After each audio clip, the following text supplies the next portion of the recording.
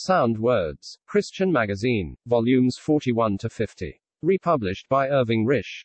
Host of Down to Earth but Heavenly Minded podcast. The presence of the Holy Spirit. It has been often stated that the outstanding features of Christianity are that a man has entered heaven and a divine person is present on earth. How true this is. Faith perceives the Lord Jesus on the throne of God, and recognizes the presence of the Holy Spirit to carry out God's will in and through his people. When the Spirit of God came at Pentecost, his presence was manifested in acts of divine power of which all could take account. The apostles spoke with tongues, and notable miracles were performed. Since the promulgation of the testimony of God in Christianity, through the apostles, there have not been the same marks of outward power to witness to the Spirit's presence, but he has been here down the ages. And shall be, until the Lord Jesus comes to take his church to heaven. Shortly before leaving the world, the Lord Jesus said to his disciples concerning the Holy Spirit, "He abides with you, and shall be in you." John chapter 14 verse 17. Here was the announcement that the Holy Spirit would not only indwell the disciples, but would also be with them in relation to his affairs. From the writings of the New Testament we learn that these things were not only for the 12 apostles, but for all the saints of God in this dispensation.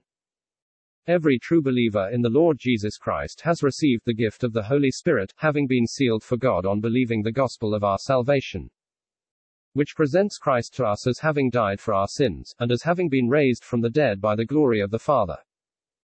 God's love has been shed abroad in the heart of the true Christian by the Holy Spirit, and he is also the unction, and the earnest of our inheritance and of every promise of God. It is by the Spirit that Christ is written on the hearts of believers, and it is by him that we worship God and are brought into moral conformity to Christ. The New Testament abounds with references to the Spirit's work and function as indwelling the Christian.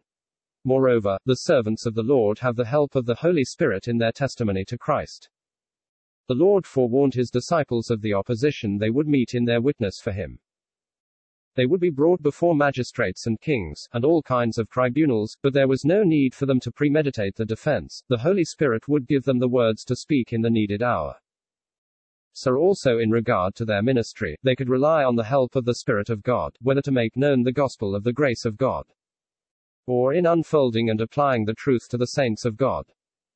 When the saints of God gather together in assembly, they are to rely on the presence of the Spirit of God. In the assembly they are independent of all human direction and resource, for there the Spirit of God orders all according to what is pleasing to God, being to the power for praise and worship, and for ministry that will edify, encourage and comfort the saints. Human arrangements that are made ostensibly to have order in the assembly, are but the intrusion of the human will in the realm where God's will, which has been made known, is to prevail. It is noticeable that the chapters pertaining to God's order in the assembly, in the first epistle to the Corinthians, were expressly given to set aside the confusion that the flesh had brought in. There is therefore no excuse for setting aside the divine order for God's assembly, as given in 1 Corinthians chapters 11 to 14, which bring out so blessedly the manifestations of the Spirit for the pleasure of God. The gatherings of the saints, we can be sure that the Lord has his eye and heart towards his own in the gatherings, and that his thoughts for them are thoughts of peace. He knows what we are, and where we are, and sets the table accordingly. Faith will never be disappointed, for our shepherd is the Lord, the living Lord who died. The need from our side is of prepared hearts. Anything that casts the soul utterly upon himself must be for enrichment. Arabia and Patmos, tempered by the hand of an all-wise and gracious God, were more than compensated for by the divine revelations that thereafter characterized the ministry that exalted Christ. Fears and frustrations belong to the flesh, but the Holy Spirit has been given, yea indwells it, that we might know the deep things of God.